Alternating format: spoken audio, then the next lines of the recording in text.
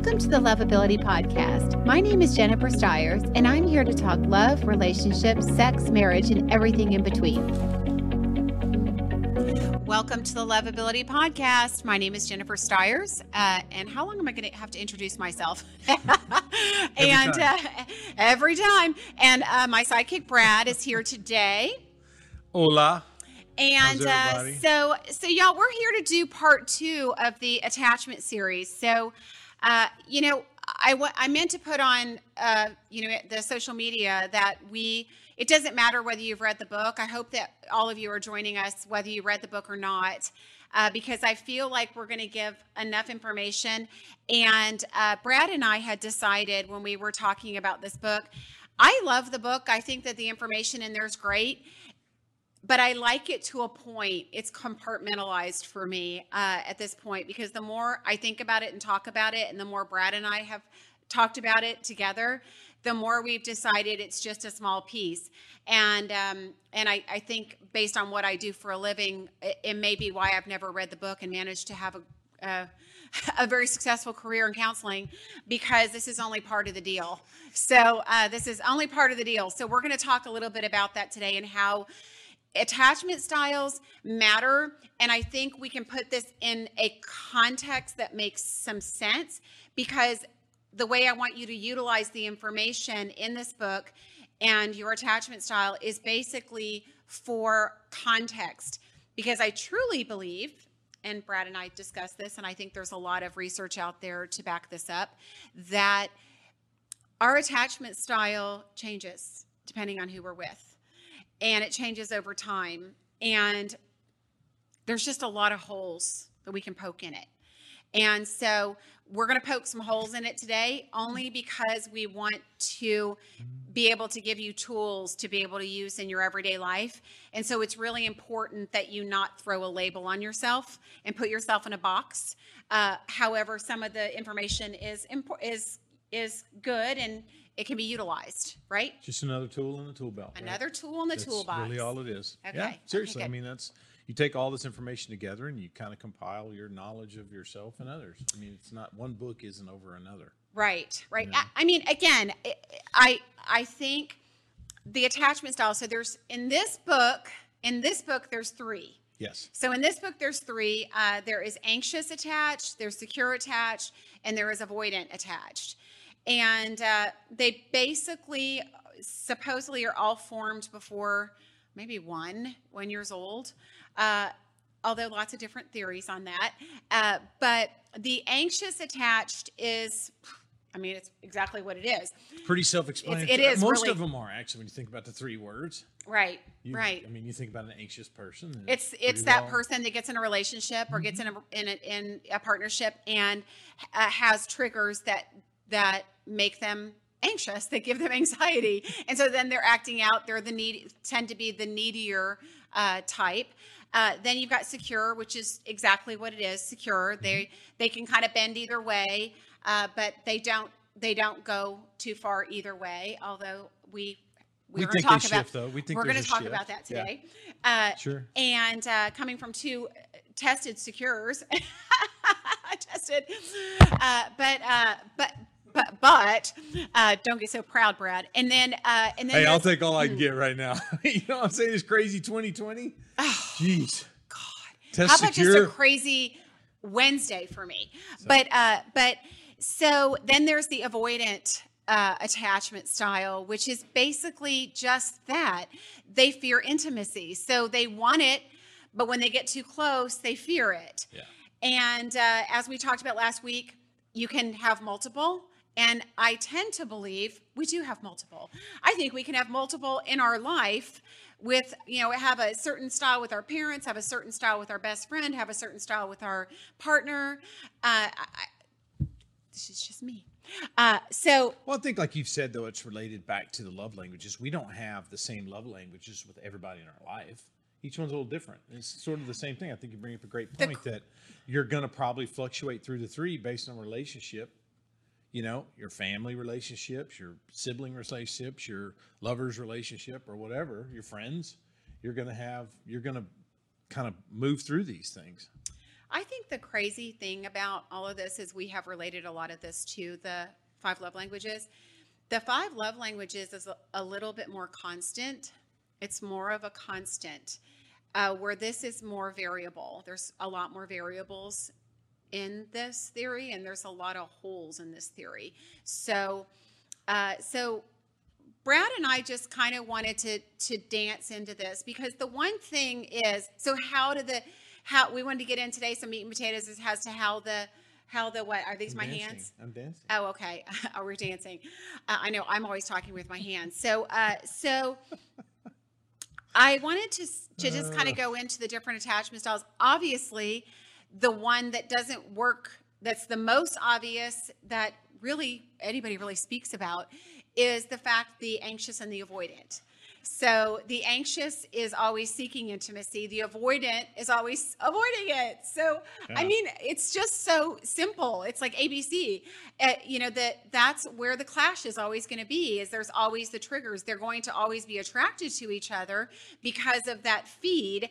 As a matter of fact, yesterday, I think we had come up, we'd found that explanation, the gravitational pull.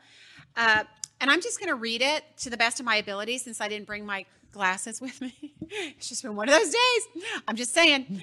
Okay, so each reaffirms the other's belief about themselves and relationships. The avoidance defensive self-perception that they are strong and independent is confirmed, and that the belief that others want to pull them.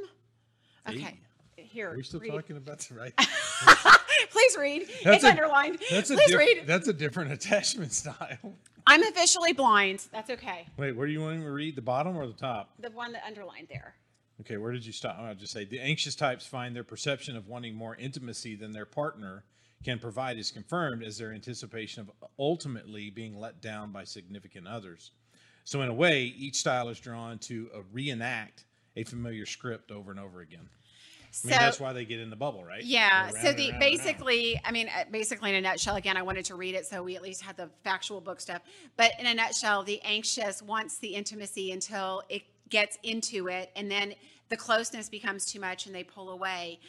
And that's the crazy dynamic about all of this, and why it kind of doesn't work in a sense, is because people can float between multiple attachment styles. So if you had a mom that was an avoidant and a dad that was anxious, you could float between the styles. And that's the other part of this mix that this book didn't really talk about, was the genetic factor. So they did just as much research on this to show that, I know we didn't even talk about this, but they did just as much research to show that we take on the attachment style of our parents. So there's a genetic link to the attachment style itself, and there's just as much research to show that that's valid as there is to show that this is valid. That is all, and this is all, the stuff in this book was all based on before age 1. Like, this is saying before age 1, how your mother bonded with you, your caregivers bonded with you is how secure what you're going to be, whether it's going to be secure, anxious, or attached, or avoidant. So I know. So we really have we really have. What's the "and" for? I'll give you the genetic tie, but genetics and evolution and all this stuff also tells us that through your life you adapt and change. So there may be a foundation, just my opinion too. There could be a foundation for a particular attachment style, or based on bonding and all that. But at the same time, you're going to also change through your life based on your relationships. And you've talked about that. Yes. And they've talked about it too. So I think we're back to what you originally said which is, I think you're going to have a base, but you're going to move left and right of that base, right? So if you're anxious and you date a secure person, you're probably going to move more towards the center, towards secure, because they're going to make you more secure. Okay, so here again, so I don't mean to interrupt you, but here's where this research kind of went awry. The more I looked into it, is that when they dug into that whole idea of the secure, if you get in a relationship with a secure, does it make you more secure?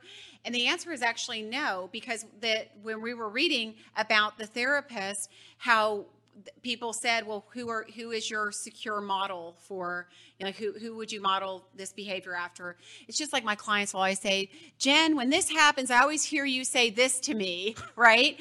But that's the same thing with people and their therapists, where they say, what would my therapist say? My therapist would tell me that when I'm faced with this issue with my avoidant, boyfriend or husband, that I'm supposed to handle it this way. So they're modeling the behavior on the therapist. It's not changing them, and they feel secure. The secure bond becomes with the therapist and not with their partner. Yes, they have more tools, but the connection, actually, the secure attachment became to the therapist. Yeah, there was more out there on this I just read a lot more than was in here. So I wanted to, Just get into the day-to-day stuff. But that's what I wanted to get into. So we felt like there was enough information here, even though we're poking holes in the research. We felt like there was enough information here to hit this on a ground level where we could say, how do people take this home? Yeah, what's this all mean? Yeah. The take-home message. Yes. Let's unpack it. Unpack it. Let's unpack it. Here we go again. So here's my first question. We talked about this yesterday.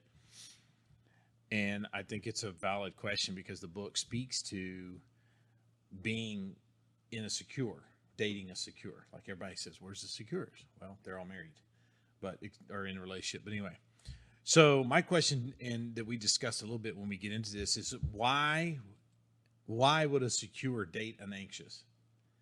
Because to me, and my question right here is like, wouldn't they get tired of the drama? Right.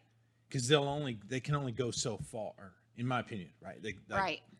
So why does a secure anxious work? So the secure kind of works with anybody. It's supposed to. Yeah. I mean, right. And the reason why is because they don't have the anxieties of the anxious or the fears of the avoidant, and therefore they can adapt to either one.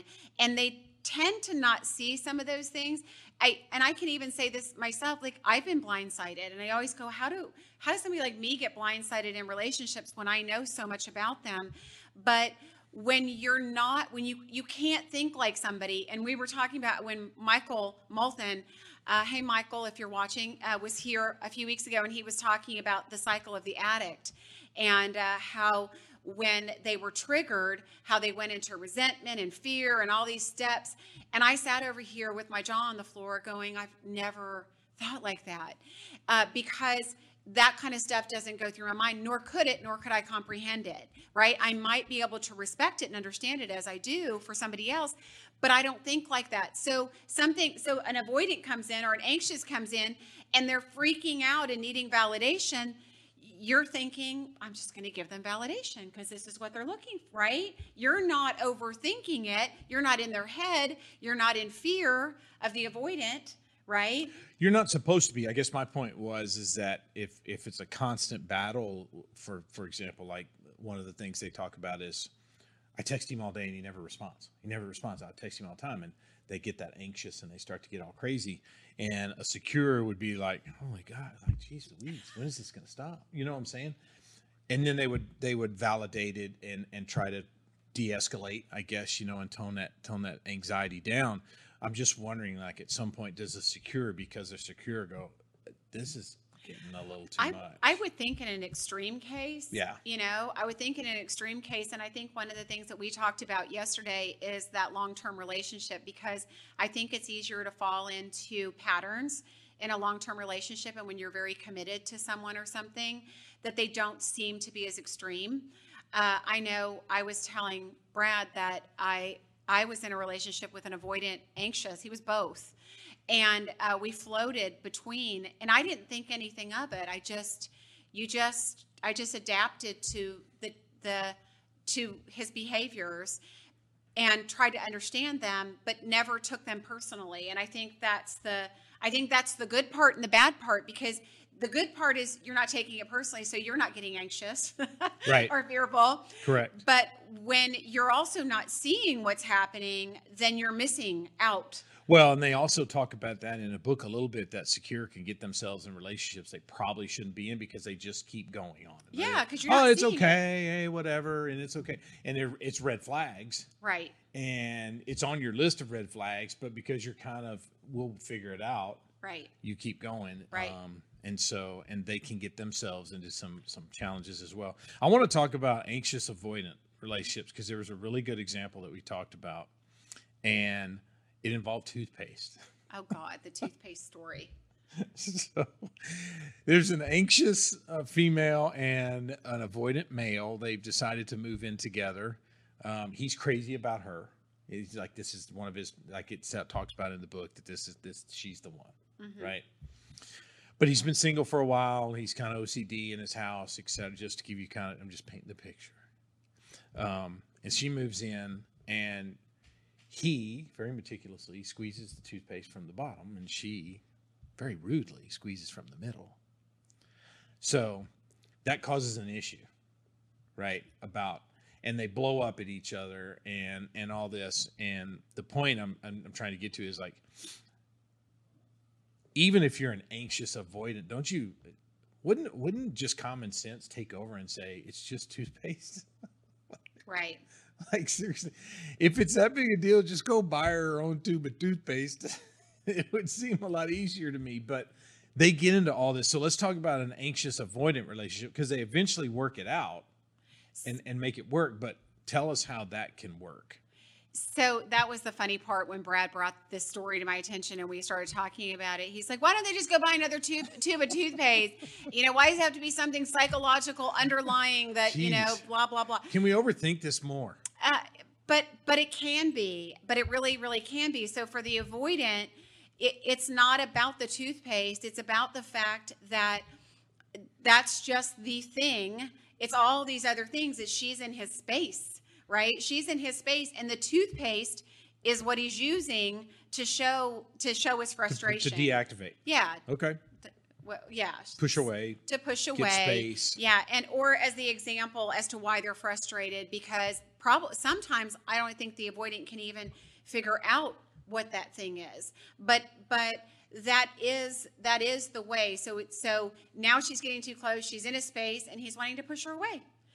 Because that's what he does. So he makes it about the toothpaste, right? Right. And it's not about the toothpaste. So I just feel like it's such a great life example to understand what your triggers are, and to understand sometimes that the little things are the bigger things. There is sometimes something underlying, and you have to figure out why the drama, or why you're picking a fight, or what is really the problem, because that's a hard thing when you do get two different styles together. You could have a secure and an avoidant in the same deal. Potentially, sure. I mean, it would be your reaction as a secure with the avoidant, and he's like, or she's like, because hopefully you're not living with him. Yeah. And she's like, Brad, the toothpaste, you're supposed to squeeze it from the bottom, and you're like, well, I squeeze it from the middle. I'll try, but I'll just go get another tube.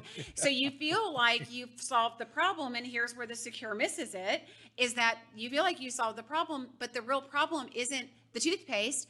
The real problem is that she's in his space. The better alternative would be, if you are an anxious, and there are plenty of anxious out there, if you are an anxious and you are in a relationship with a secure, the best thing you could do is give them their space. You mean avoidant?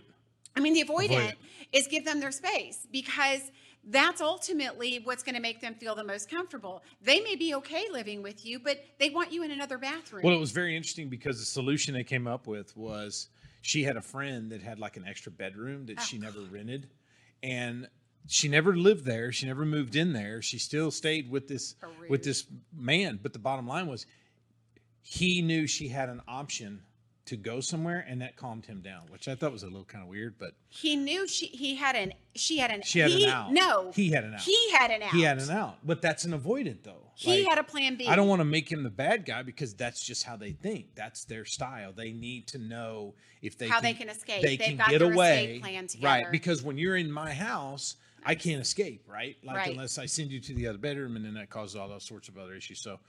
But I think that's some everyday. So what are some of the tall tale signs? Because the other thing you and I talked about, which I thought was pretty interesting, was some of this stuff won't show for a period of time, right? So we're talking about secures and anxious, and you're like, oh, I met this gal and she's great, and Not till the triggers hit. I don't see any of this stuff in her. She's got to be secure. She may be my perfect person.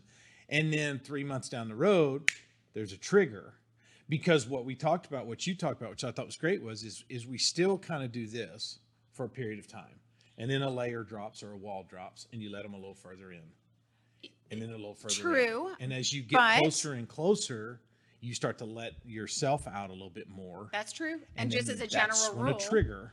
General rule. But see, this is where the avoidant and the anxious connect and why they attract, because that avoidant person is kind of that love bomber too. So they may come on strong at the beginning.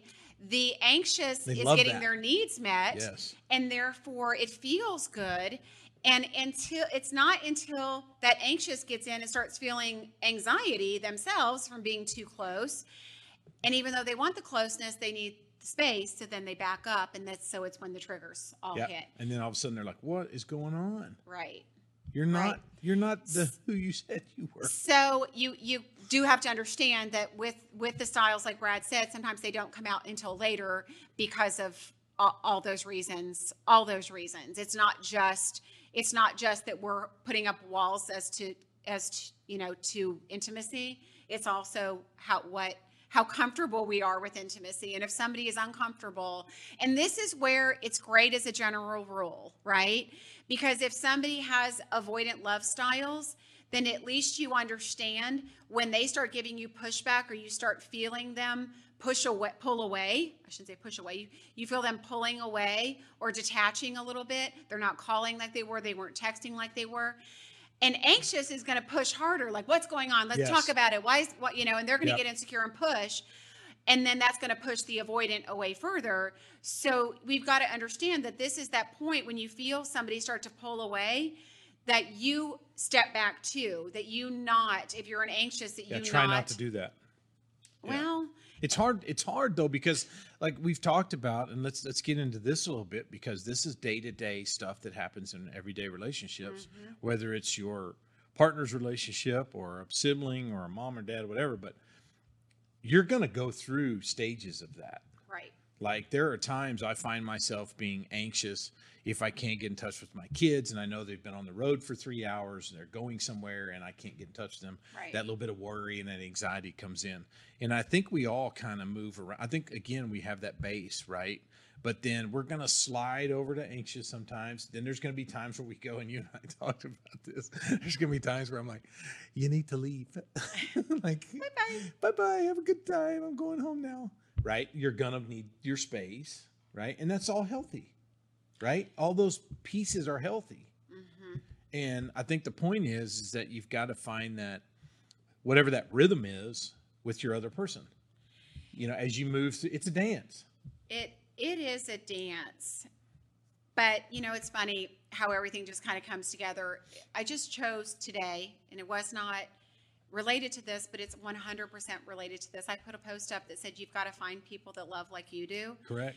And that's where all of this comes into play, because there are a million different dynamics. Because I don't think somebody's just avoidant, or they're just anxious, or they're just secure. I think there's combinations of all of that, and depending on the situation and depending on the person they're in, because it's situational as well. But I think the other thing, I guess what I was trying to say too, is that we certainly don't want the anxious or the avoidance or anybody to feel like we're picking on them, because we're not. It's okay to be that. You just have to manage it. It's just you. It is about managing it. It's managing. But it's no different than it's easier to manage when you have somebody in your life that is more like you than is not like you. True. Now, even if you're an avoidant, it would probably be better for you to be in a relationship with another avoidant, because you would both know when to back off. Do you think too anxious can make it? Yes. Because they're going to be like, all the time, right? Yeah. Yeah.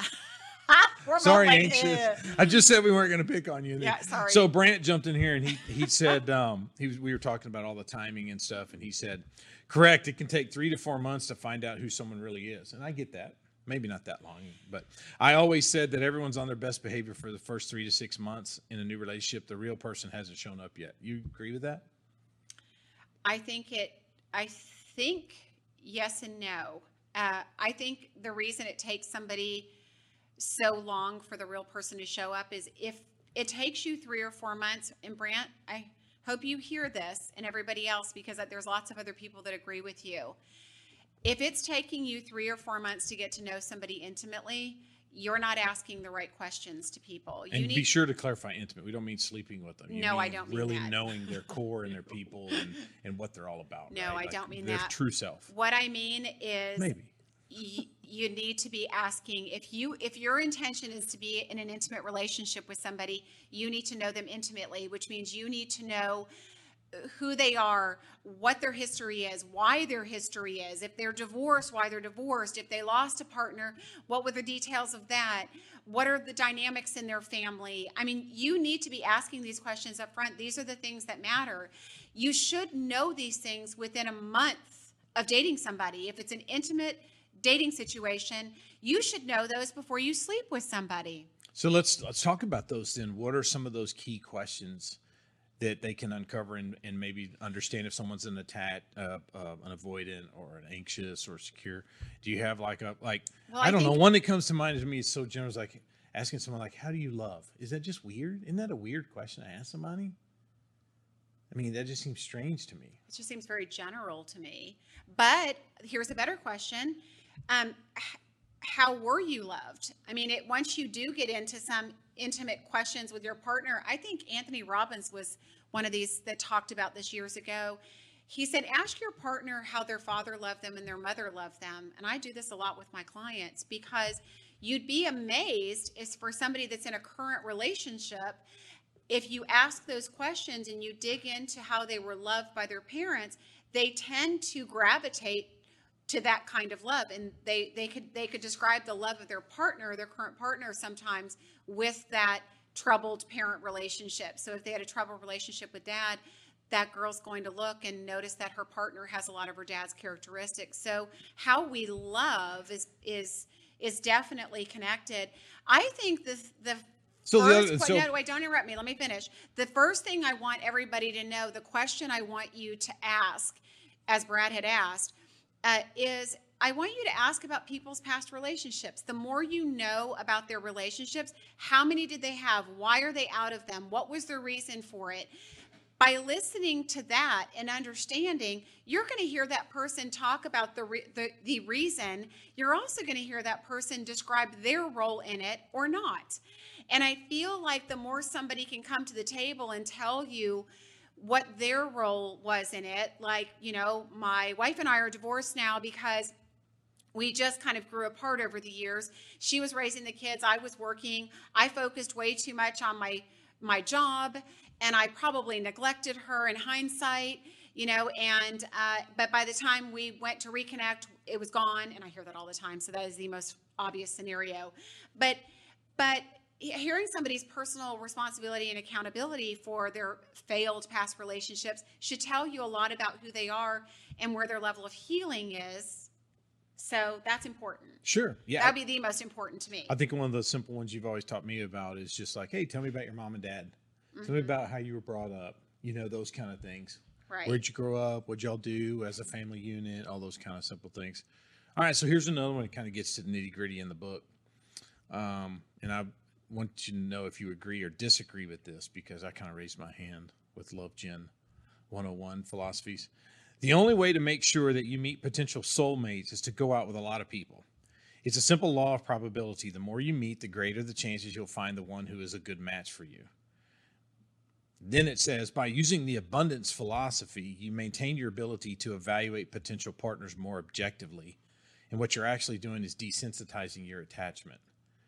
I don't know if I buy into that, because you've always talked about quality over quantity and make sure they're healthy, make sure you're healthy. So walk us through some of that stuff about, I just got to go out with more people.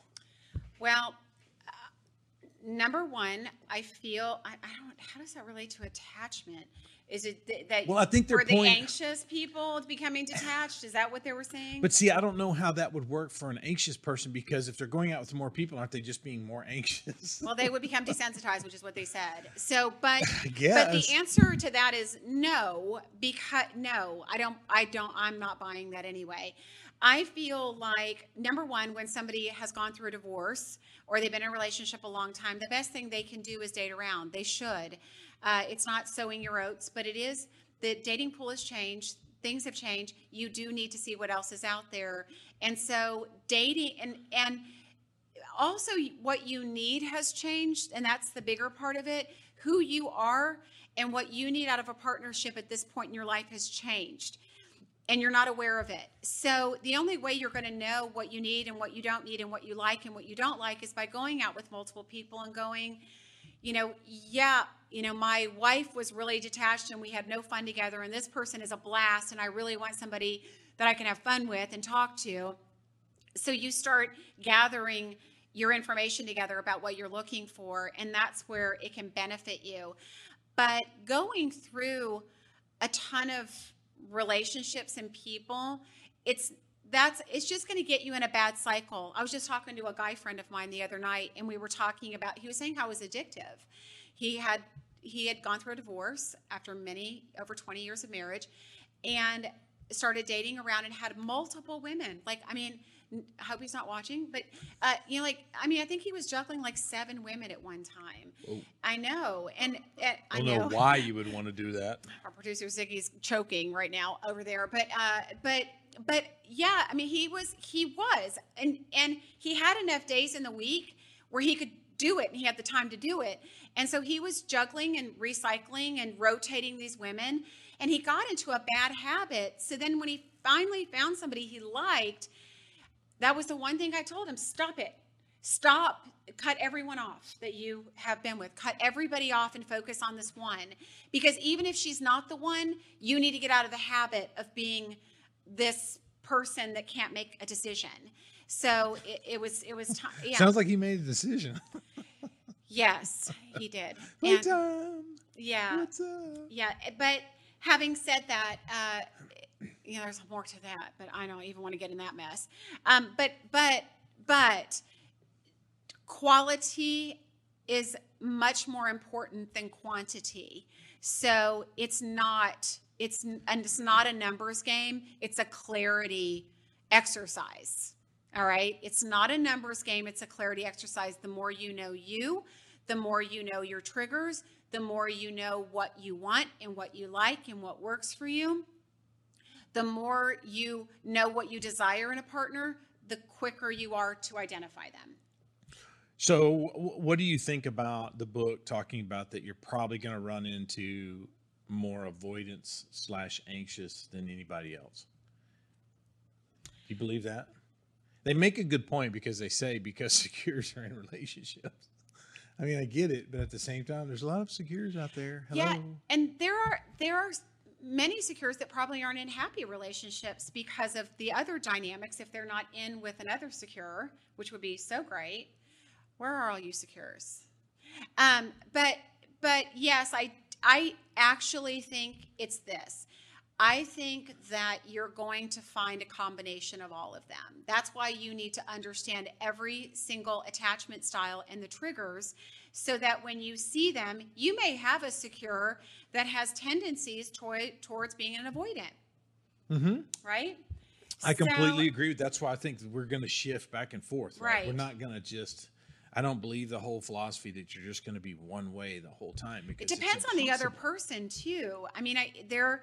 You do adjust, especially as a secure, you're going to adjust to the different styles around you. So it's just all relative. It's just one. That's why, again, you have to understand when somebody's pulling away, and I think I already said this, but I'm going to use this example again because it's very, very common.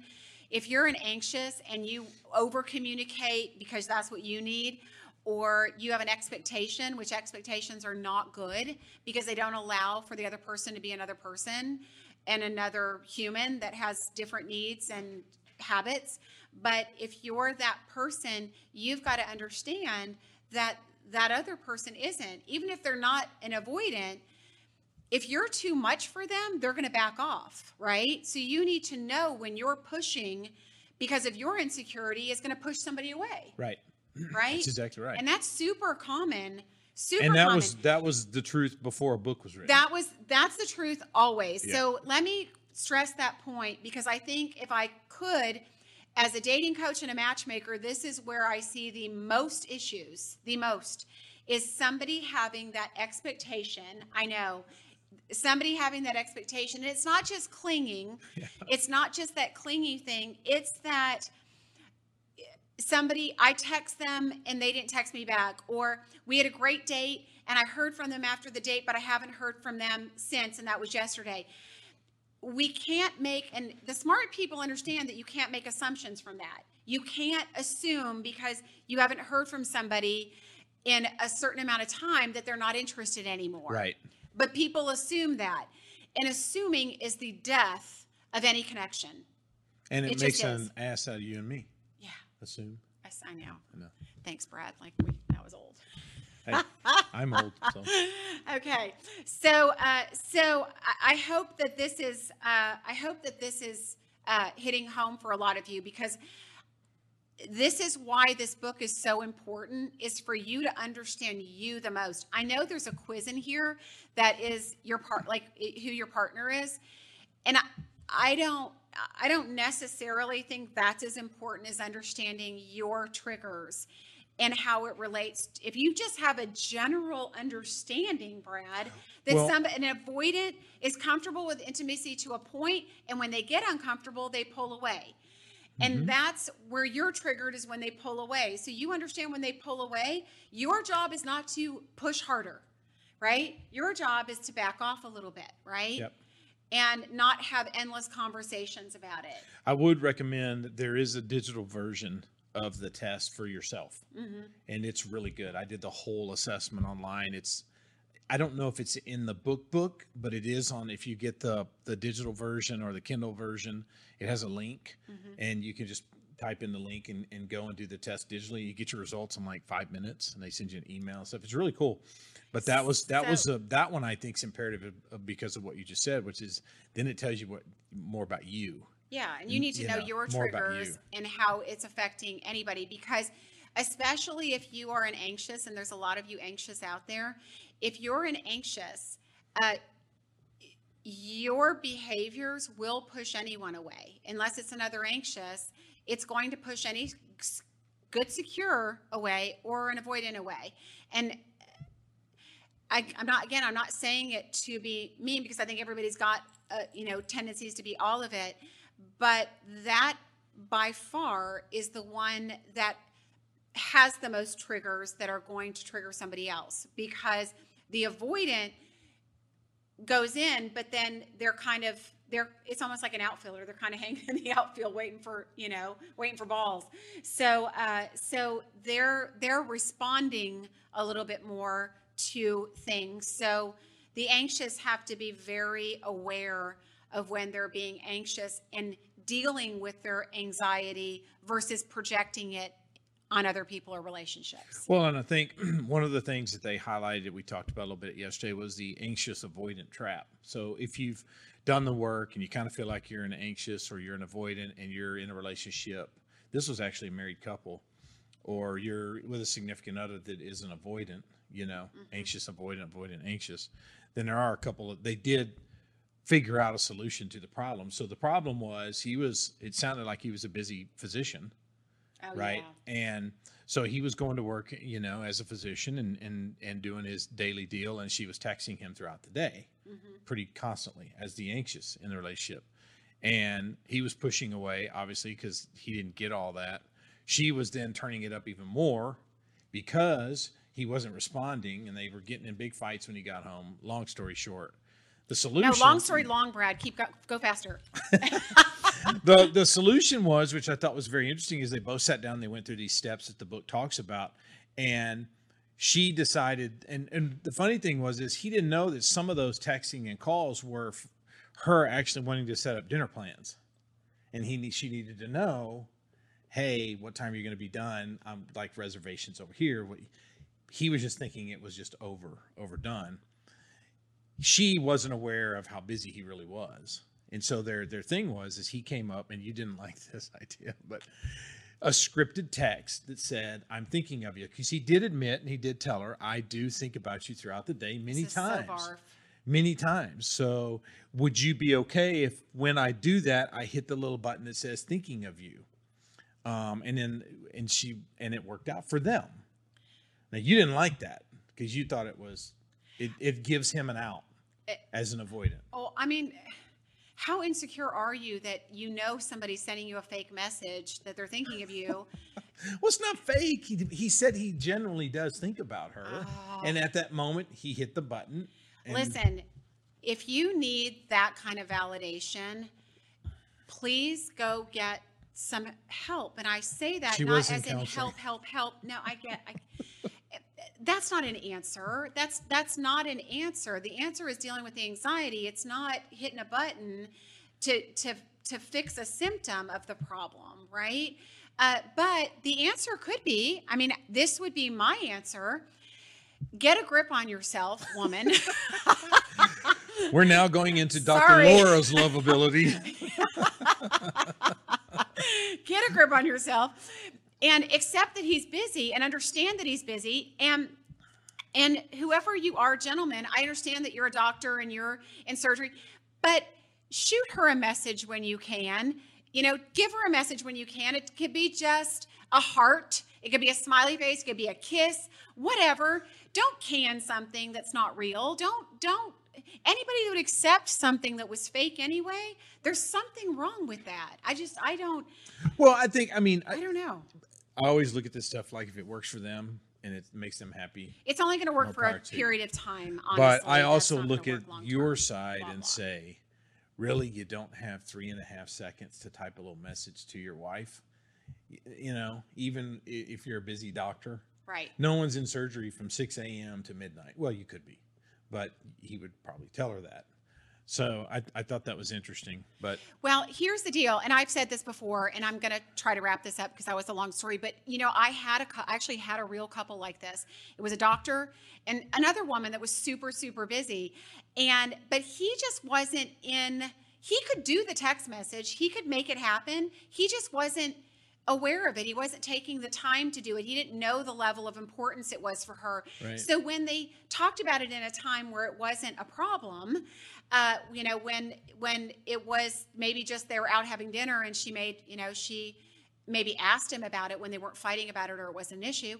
They talked about it and he got better. Guess what? They're getting married in October. That's great. They're getting married in October, but they had to get through things like this. And this was the exact example, but they dealt with it, and he changed his behavior and also she changed because I explained to her like that was his job and text message might be the only, thing he could do. But if he's in an 8-hour surgery and he's an anesthesiologist and he's having to watch somebody's numbers constantly, I guess that's life or death. Get over yourself, Back to Dr. Laura lovability. And she wasn't that way. She was not an anxious. She just didn't understand it. So that's why it worked. She was a secure. And as soon as she understood it, she was like, okay, that's fine. So here's the biggest thing that you said in that whole story. Communication. They talked about it, right? Yeah. They didn't go to their separate rooms because they were pissed at each other or bicker and gripe at each other. They sat down and they had an adult conversation, and he went, okay. Yeah. I'll do it. It's funny. Everybody's happy now. My next door neighbor, Brent's watching. Hey, Brent, he and his fiance are getting married in October. And, they're the funniest. I need to have them on sometime. They are, when we can have them in here, they're a hoot. They communicate about everything. Things you wouldn't even think people would communicate about, they communicate about them. And it makes it funny and humorous, but it also makes it a very healthy relationship. Absolutely. They know what the other expects from them, and it's awesome. They're really you're supposed to be with your best friend, right? Yeah. So why couldn't you have that? Because we chatted about this yesterday about how would you handle these kind of situations, and I always thought, well, it seems simple to me, I guess, maybe in my common sense and simplicity look of life and being a secure, if you will, But it's like, I would have headed it off at the pass. I would have told her Right. the night before, honey, I just want you to know, 'Cause Brad's a I've big got communicator. 8 hours of surgeries and I'm going to be going from one OR to another. And I probably won't be able to communicate with you, but go ahead and set up reservations.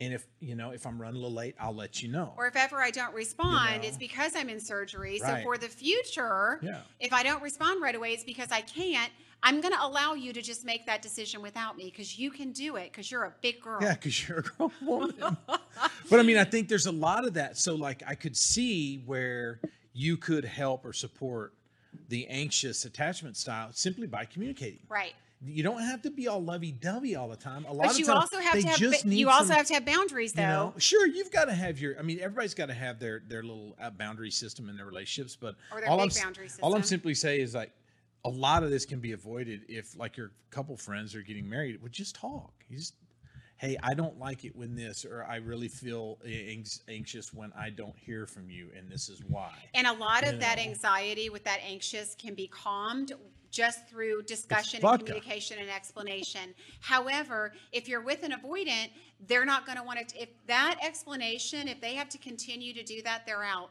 Yeah. They're out. Yeah. Yeah. So anyway, okay. So I hope that I feel like the foundation of this book, giving principles of the different attachment styles, is a great foundational tool for you to understand some of your triggers and where they happen. Because ultimately, I don't think everybody's just one style. I think we float and rotate, and it can be situational as well. So you just need to know, you need to pay attention, you need to be present, and you need to know how to adapt to others' behavior. So that means don't be consumed with yourself and your own thoughts. Communication is between two people. So you need to be present in that and aware Sure. of what your impact in communication and personality is having on the other person. 2 ears, 1 mouth. Right. Okay. If y'all didn't know Something that. like I mean, there's 2 of these. Yeah. I've been told that so much in my Oh my life. God.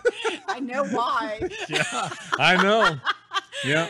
All right. Well, okay. So we are not going to be talking about this next week, but I do hope that this was valuable information. The more we started digging into this book, the more I felt like we needed to give a balanced view of it so that people weren't trying to label themselves. Just a guideline.